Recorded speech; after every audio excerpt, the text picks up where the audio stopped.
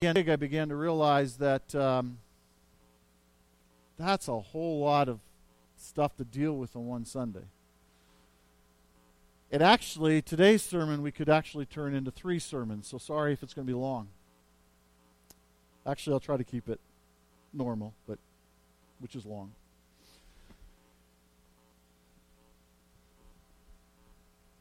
But I believe it's an important piece.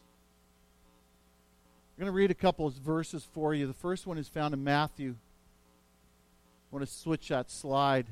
You don't have to turn there. You can if you want. I think Matthew 26 and verse 29. These are the words of Jesus. He says, I tell you, I will not drink again of this fruit of the vine until that day when I drink it new with you in my Father's kingdom.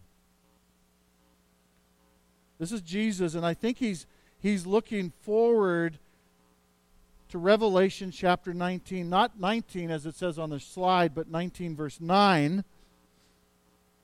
Blessed are those who are invited to the marriage supper of the Lamb. And he, this angel, said to me, these are the true words of God. And I think Jesus, as he was instituting the Lord's Supper, he was at the end of that saying, the next time we eat this will be together at the marriage supper of the Lamb in the presence of God. In the Old Testament, there were various meals that pointed to God being present with us and eating with the Lord. And I think the most significant meal was the Passover meal.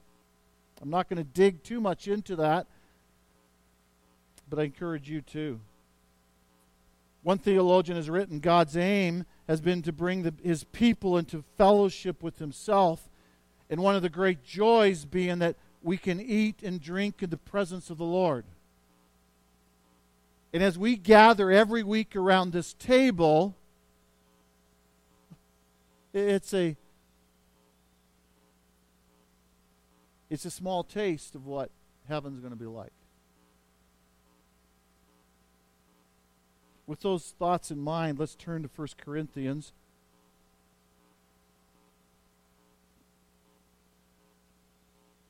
I'm going to read chapter 10, verse 16, and then I'm going to dive into chapter 11, verse 17 and following. But very quickly, 10, verse 16, we read these words, the cup of blessing that we bless, is it not a participation in the blood of Christ?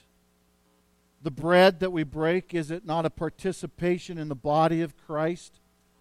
Kind of tuck those words in the back of your mind. And now let's turn to 1 Corinthians chapter 11, verse 17. But in the following instructions I do not commend you, because when you come together, it is not for the better, but for the worse. For in the first place, when you come together as a church, I hear that there are divisions among you. And I believe it in part. For there must be factions among you in order that those who are genuine among you may be recognized. Verse 20. When you come together, it is not the Lord's Supper that you eat, for in eating each one goes ahead with his own meal. One goes hungry, another gets drunk. What? Do you not have houses to eat and drink in, or do you despise the church of God and humiliate those who have nothing? What shall I say to you? Shall I commend you in this? No, I will not. Paul carries on in verse 23, for I received from the Lord what I also delivered to you, that the Lord Jesus on the night when he was betrayed took bread, and when he had given thanks, he broke it and said, this is my body which is for you. Do this in remembrance of me. In the same way also he took the cup after supper, saying, this cup is a new covenant in my blood. Do this as often as you drink it in remembrance of me. For as often as you eat this bread and drink the cup, you proclaim the Lord's death until he comes.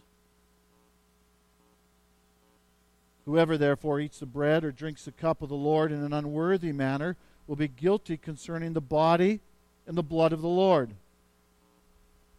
Let a person examine himself then, and so eat of the bread and drink of the cup.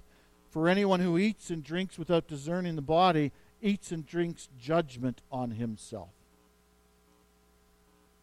That is why many of you are weak and ill, and some have died. But if we judged ourselves truly, we would not be judged. But when we are judged by the Lord, we are disciplined so that we may not be condemned along with the world. So then, my brothers, when you come together to eat, wait for one another. If anyone is hungry, let him eat at home, so that when you come together, it will not be for judgment. About the other things, I will give direction when I come. Let's pray. God, I want to say thank you for recording these words and preserving them for us even today. I thank you the way you moved the Apostle Paul to address the situation in Corinth. I pray the same Spirit that moved him to pen these words would be the same Spirit that would teach us this morning. So, Father, I pray that you would speak, not Elroy. That you would do with your word as you have purposed. In your precious name we pray. Amen.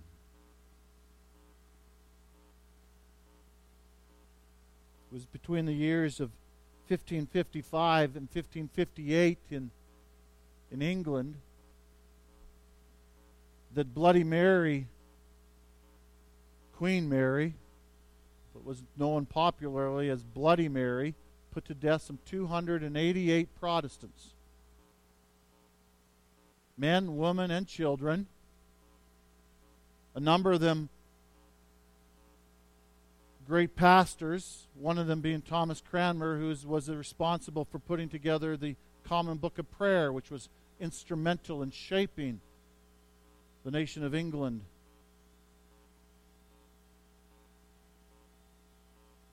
And the reason for those 288 who had been put to death was because they would not hold to her understanding of the Lord's table. All they had to do was agree with her, and they would have lived. We have a second story. We find it in 1 Corinthians chapter 11. Paul says, hey, you, the church in Corinth, there are some of you who are ill, and some have actually died because of the way you've been abusing the Lord's table. I hear the first story, I read the second story, and I go, this is pretty serious.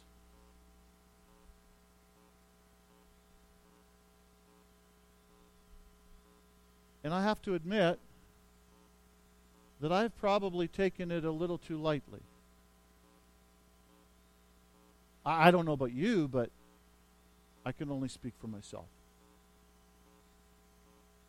And I think that's why it's important we address and look at the situation. What does this mean as we gather around the table? How ought we to behave as we gather around the table? What is the Lord speaking to Community Grace?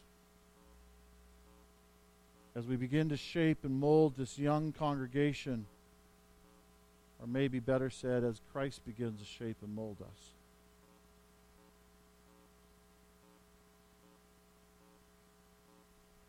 I ask you this morning to listen closely and examine your heart.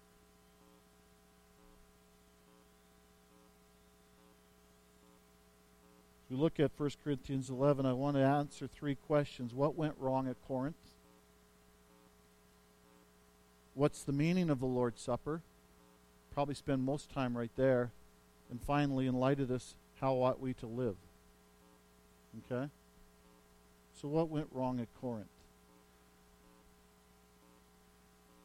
The letters to the Corinthians, it's a fascinating letters to me for a number of reasons. Paul begins the letter by calling them saints. Believers. Set apart for the things of God.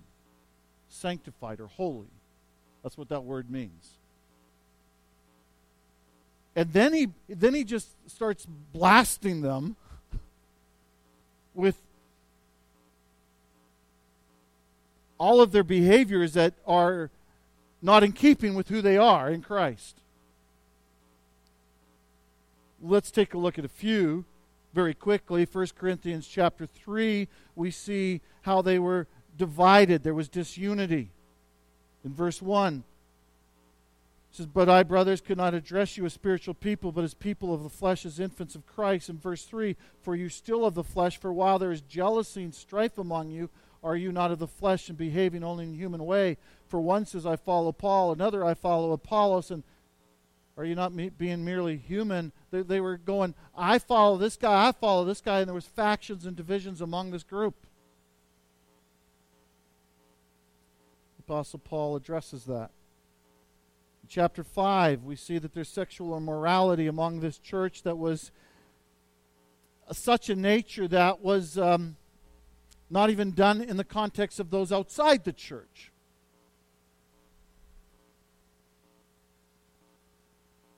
And he speaks that they need to address this. And he says in verse 6 of chapter 5, "Your boasting is not good. Do you not know that a little leaven leavens a whole lump? Cleanse out the old leaven, that you may be a new lump, as you really are unleavened. For Christ, our Passover lamb, has been sacrificed. Let us therefore celebrate the festival, not with the old leaven, the leaven of malice and evil, but with the unleavened, the bread of sincerity and truth." And he says in the context of the church, if such a person claims to be a follower of Christ and he's living in such a manner, he cannot gather around the table with us. He goes on in chapter 10.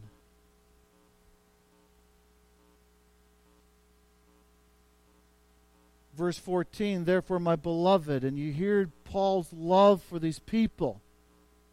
He calls them the church, he calls them saints, but he's crying out because of his love for them to live in a certain different way. "Therefore, my beloved, flee from idolatry." And again, it's in that context. He talks about the cup of blessing that we bless. Is it not a participation in the blood of Christ? Now, what is this idolatry? He lists it. He talks about it in the beginning of that chapter. He talks about idolatry. He talks about indulging in sexual immorality, which is a word for every kind of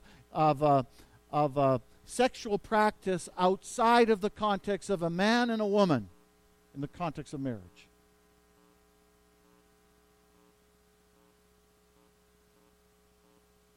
He talks about grumbling in verse 10. And then in chapter 11, the text that we have here, he's addressing specifically as they gathered together probably on the first day of the week to gather to eat.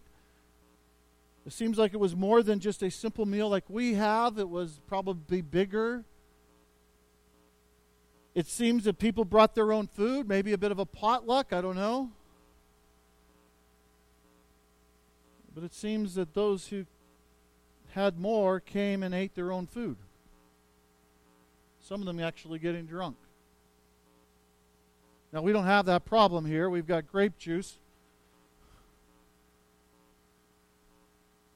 By the way, that's primarily because we rent this facility and they've asked us not to use alcohol.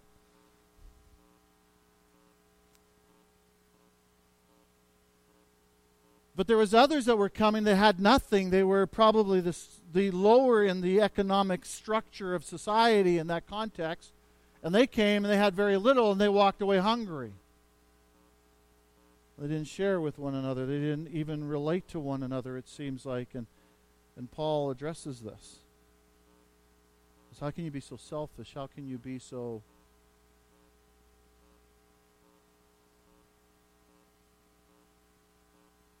How can you humiliate those who have nothing?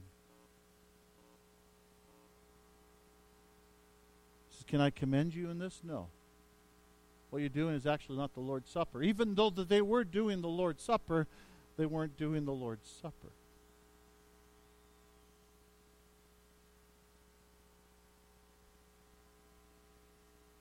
Then Paul addresses the second question. What is the meaning of the Lord's Supper? And in verses 23 to 26, that's where I'd really like to sit on the park bench for a while and take a peek at this thing, okay?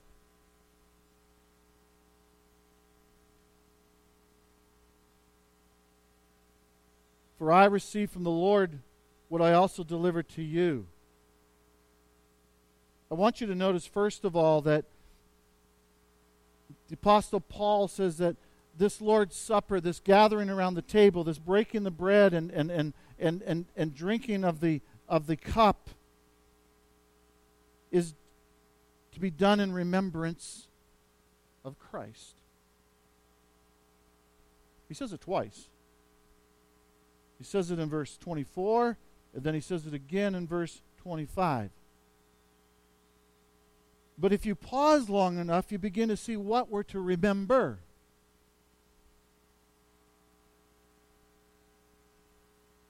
When we remember Christ through the bread, what are we remembering? For I received from the Lord what I also delivered to you, that the Lord Jesus, I want you to notice that word Lord. That word means master. But stronger than that, it was a word that was used by the authors of the New Testament to replace the word in Hebrew, which was Yahweh. And what's significant, on a number of occasions, it was used for Jesus himself. Meaning the God who was, the God who is, and the God who always will be. The self-existent one.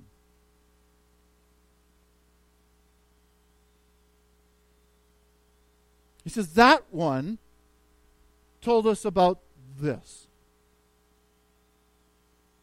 He instructed us. He commanded us. He's the one who instituted it. And when was that? When did that happen? On the night when he was betrayed. I want you to notice that word.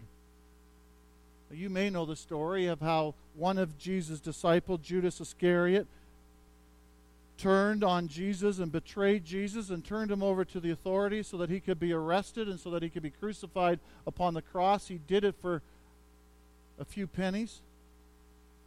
Now 30 pieces of silver, but in light of who he was and who he is, that's astounding. And we're called to remember it was God himself, the God who created the heavens and the universe, who told us to do this, and it was that God who was betrayed. Our minds are supposed to go back to the time when Christ goes to the cross on our behalf.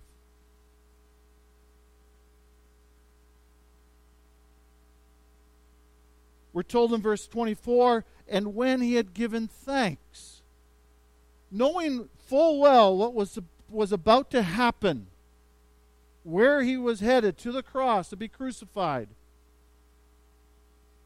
Jesus gives thanks for the cup and for the bread. Now, I think he's thanking God for the food that was before them, that would sustain them in the days to come. But even bigger than that, Jesus was thanking him that this bread and what this cup actually represented would be sufficient to save us, to rescue us.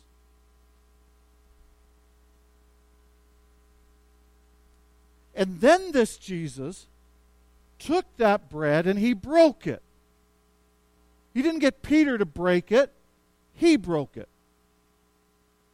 Just like he laid down his life for us. Yes, the Romans, yes, the Jews together brought him to the cross, but it was Jesus, we're told, that laid down his life willingly on our behalf. And as we pause to think about this, I can see the Corinthians reading this and they're going, and I won't share my meal with my brother.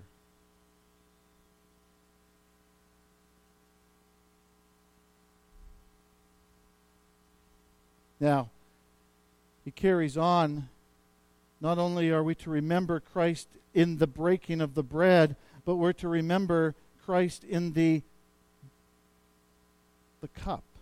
Look at verse 26. He says, "This cup is a new covenant in my blood." What does he mean by this new covenant? We could spend weeks on this, but we're going to try to quickly do this really quickly. I want you to take a peek at Exodus chapter 24.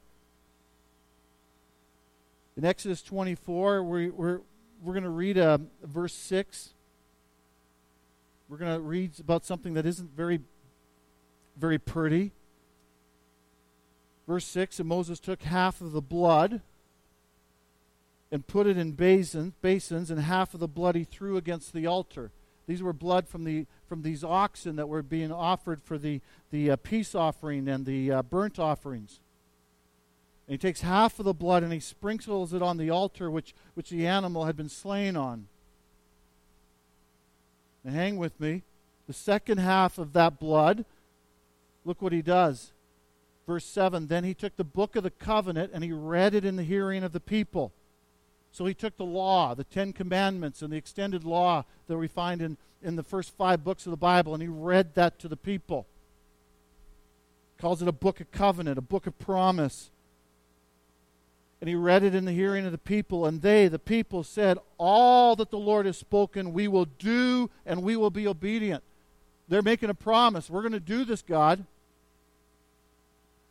And then Moses took the rest of the blood. And Moses took the blood and he threw it on the people. Aren't you glad we don't live in the Old Testament? He threw it on the people and he said, "Behold, the blood of the covenant that the Lord has made with you in accordance with all these words." God had said, "This is what you ought to do." The people said, "We will do it." The animal was sacrificed. The blood signified this covenant, the old covenant. Then go on, verse 9. "Then Moses and Aaron, Nadab and Abihu, and 70 of the elders of Israel went up, and they saw the God of Israel." That's a fascinating statement. "And there was under his feet, as it were, a pavement of sapphire stone, like a very heaven for clearness. And he did not lay his hand on the chief men of the people of Israel. They beheld God and ate and drank." Now, it wasn't all the people that ate and drank in the presence of God. It wasn't all the people who saw God. But it was Moses, it was Aaron, it was Nadab, it was Abihu, and 70 of the elders. And they ate and drank in his presence. I think it's a picture of Revelation 19:9. It's a picture of what it was like back in the garden. Now as you read the Old Testament, as we've been going through the life of David, we begin to realize that these people never did keep their promise. They failed over and over and over and over again. It's in light of that, the prophets began to speak of a new covenant, Jeremiah and Ezekiel. But in Jeremiah chapter 31, we hear of this new covenant. Let's read this. It's important. To understand the Lord's Supper, we need to understand this. Jeremiah 31, verse 31, "Behold, the days are coming, declares the Lord, when I will make a new covenant with the house of Israel and the house of Judah, not like the covenant that I made with the fathers on the day when I took them by the hand to bring them out of the land of Egypt, my covenant that they broke. Though I was their husband, declares the Lord. For this is a covenant that I will make with the house of Israel after those days, declares the Lord." Did you get that? There's going to be a different covenant. It's not like the last one that they broke, the one we read about. This covenant's going to be different. Verse 33, "For this is the covenant that I will make with the house of Israel after those days, declares the Lord. I will put my law within them, and I will write it on their hearts. And I will be their God, and they shall be my people. And no longer shall each one teach his neighbor, and each brother saying, Know the Lord, for they shall all know me, from the least of them to the greatest, declares the Lord. For I will forgive their iniquity, and I will remember their sin no more." This new covenant, notice, in this new covenant, it's not going to be written on stones, and it's not going to be preserved on paper. It's going to be a covenant that he's going to write on our hearts. Now, he says he's going to do this to the people of Israel. He's going to write this covenant upon their hearts. Apostle Paul will talk about that in 2 Corinthians chapter 3. Ezekiel will talk about that. That is the Spirit coming within them. It's a covenant that they are now able to keep.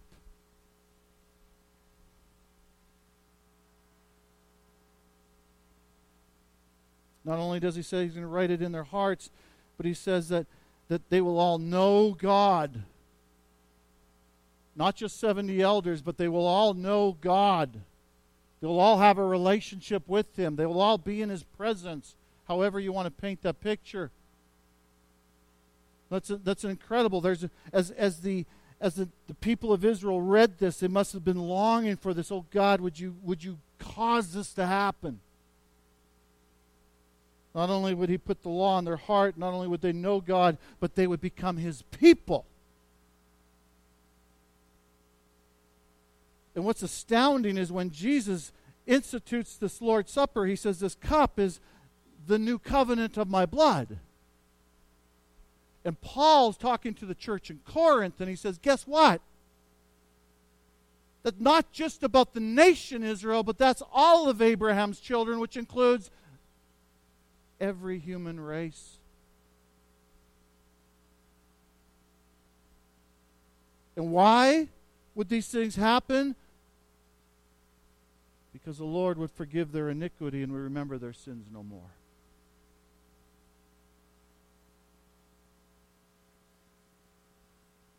Apostle Paul is saying, as you gather around the table, remember the Lord. Remember how He instituted this. Remember that it was on the night that He was betrayed, as He goes to the cross. Remember that before He does that, He gives thanks. Remember that He breaks His bread. He lays down His life. Remember that His blood was shed so that our sins might be forgiven, so that we can be part of this new covenant. We can know God, that we could have His law written in our heart, His Spirit within us, and that by His grace, by His incredible grace, we'd become His people.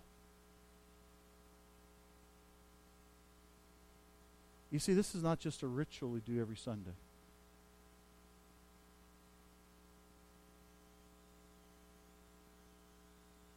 This is overwhelming significance throughout the history of the church. Men and women and children have died for the meaning of this. And some men and women and children probably have died because they have abused it. We're to remember Christ and all of His fullness as we gather around the table. But in doing so, we're told in 1 Corinthians 11, verse 26, for often as you eat this bread and drink the cup, you proclaim the Lord's death until He comes. Every time we break this bread and we dip it in the cup and we gather around the table and we stop and we remember, what we're doing is we're telling the world about Jesus. We're telling each other about Jesus. It's like we're preaching the Scriptures to one another. Calvin called it a divine theater.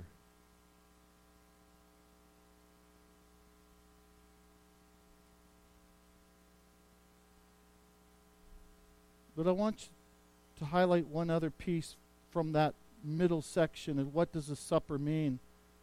Notice Jesus, as He breaks the bread and He lifts up the cup, He says, this is my body and this is my blood. Well, the church has fought over what does that mean, but let's just put it down very... Jesus wasn't saying that this bread is Jesus, but it represents Him. It points to Him. In some beautiful way, in some special way, He's present with us. In some significant way, He's speaking to the church in Corinth. And he's saying to them, this is my body. Do this in remembrance of me. In some special way, as we gather here in Calgary, he says to Community Grace, this is my body. Do this in remembrance of me. He's with us. Where two or three are gathered, Christ is with us. He's present. He's here. So if the one who laid down his life on our behalf is with us as we gather in a circle, and I'm standing here, and Sam's standing here, and let's say Megan's standing here, and if there's something between me and Sam, if I hold in bitterness in my heart because of something maybe Sam said or did, how can I stand here and not take care of that?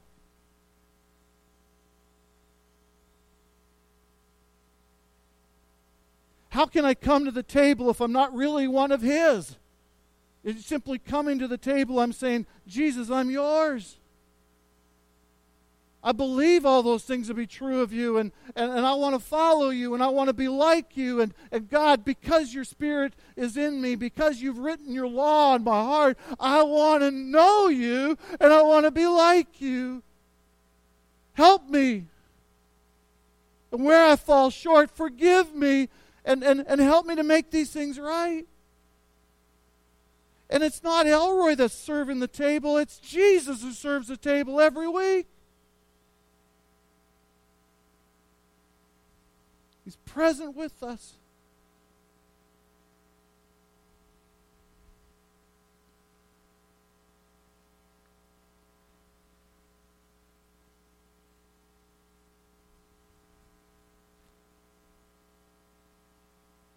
I think it broke his heart when, as it did Paul, as Jesus looks at the Corinthians and goes, well, this guy's going off getting drunk at the supper, and this guy is going away hungry, and they're not sharing, and they're not united. 1 Corinthians chapter 10, verse 16, we read at the beginning, the cup of blessing that we bless, is it not a participation in the blood of Christ? And the bread that we break, is it not a participation in the body of Christ? That word there is koinonia, fellowship. It does not mean that we have a cup of coffee with each other. It means we participate. We are one. We are common and united. And so we call it communion. And that should be evident by the way we live. So how is this to be done? What ought we to do? How ought we to live?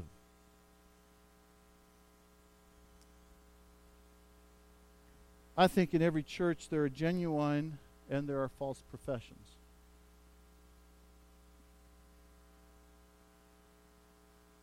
In fact, Jesus among 12 had one who said one thing, but he was another. And I think Paul alludes to that in 1 Corinthians chapter 11, verse 18 and 19. There must be factions among you in order that those who are genuine among you may be recognized. He says that's reality, but at the same time, the entire point of the text is that there should be a striving on our part to make sure that there's a purity around the table as best we can. And how do we do that? The text says, examine yourself. That's what it says. Verse 28, let a person examine himself or herself, and so eat of the bread and drink of the cup. Before you come to the table, ask the question, Sam, are we okay? You don't have to do that with every person and look them in the eye, but I think we know when the Spirit is tugging on our heart and our conscience and saying, you're holding this against this person. Deal with it. Go take care of it. Make it right. There might be some in this room who've never really you come up and you take part and you dip it in and you do this thing every week, but you really don't believe in everything I said about who this Jesus is and what he did. This table's not for you. Now, it is if you say, Jesus, I want to know you. Forgive me. Sorry. I believe you. I have trouble believing that. But Father, then come. Do you hear me? Examine yourself. Don't just go through the motions. But not only that, he says, examine yourself, and then the very next verse, he says in verse 29, for anyone who eats and drinks without discerning the body eats and drinks judgment on himself. What does he mean by discerning the body? It speaks of a judgment. It speaks of making a judgment call. What do you mean by discerning the body? Well, there's debate on it. Some say, well, he could mean discerning the body of Christ.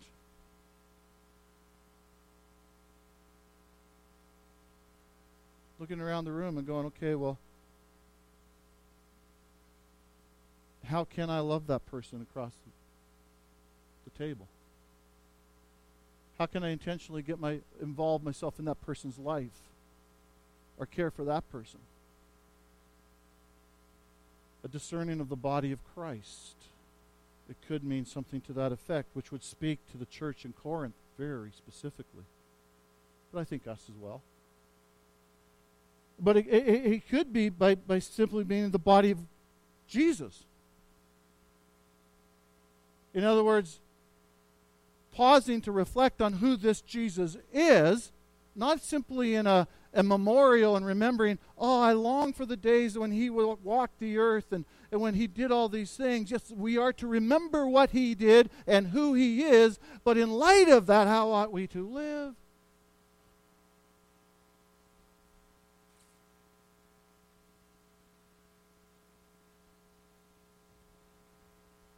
Discerning the body. If I pause and recognize the special presence of the Lord in our place, have I considered the great meaning of his body and blood, or have I seen this as just simply an ordinary meal or some mere ritual? But not only are we to examine ourselves and discern the body, but I think the very nature of this text and this letter, it falls upon some of us to warn. The Apostle Paul, what is he doing? He's warning this church, he's warning individuals, and it sounds like when he gets there, he's going to do some of it in person. The last verse of this chapter.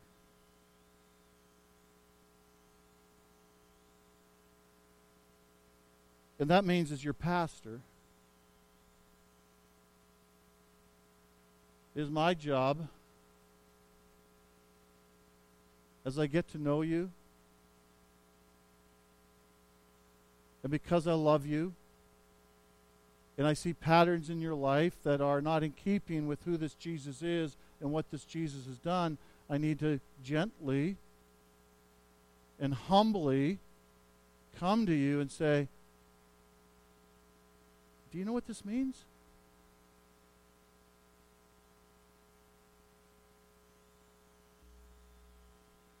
In fact, I think you're giving me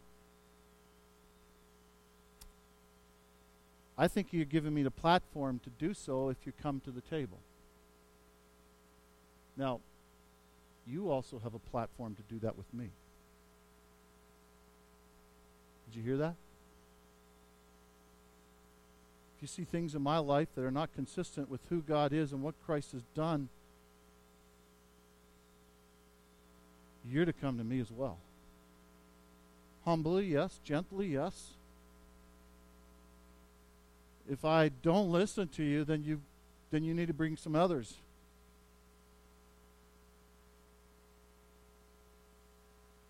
Hopefully you do that because you love me. Because do you see the alternative? Now, Paul's not making a decision. He's not saying that everybody in the church who's ill is because they've done something, or everyone who's died is because they've done something wrong. That's not the case. We know that from other scriptures. But Paul says there are some that is the reason why.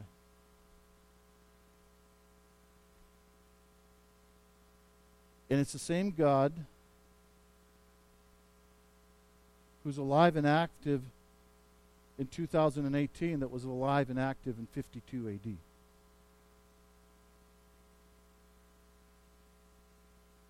And we did not exhaust this subject. We did not exhaust this text. But I think with those words, I'll just simply pray. I don't think I need to say anything more, and I think we need to gather around the table. But one caution. You may have heard nothing but legalism. I hope that's not the case. We don't come to the table perfect. None of us are. We admit our brokenness and we come to the table. We take care of what we need to take care of, and then we come to the table. Because we're all broken and we need the table. We need the work of Christ. Let me pray. Lord, I love you. As I think of these words and I think of who you are, as I remember you, I remember the blood of the covenant. I remember the bread that was broken. I remember your body that was put upon a cross and your blood that was shed. Marvel. Thank you. My Jesus, I don't deserve your kindness and your goodness and your grace. But I thank you. And Father, I pray that as we gather around the table today and then in successive weeks, that we'd be a people who want to keep this table to the best of our ability pure. And so that means we examine ourselves and we graciously look across the table and go, you know what, I need to talk to that person tomorrow, or even today, or even right now.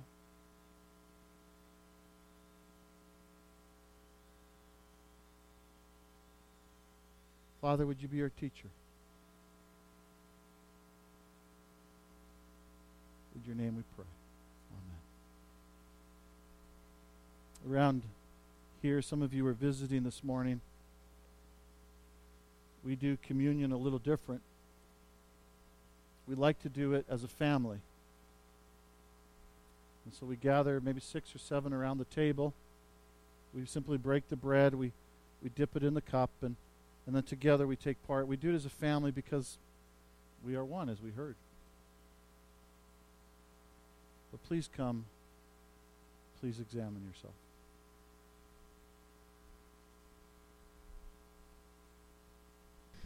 As we worship, remember, and proclaim the Lord's death until he comes.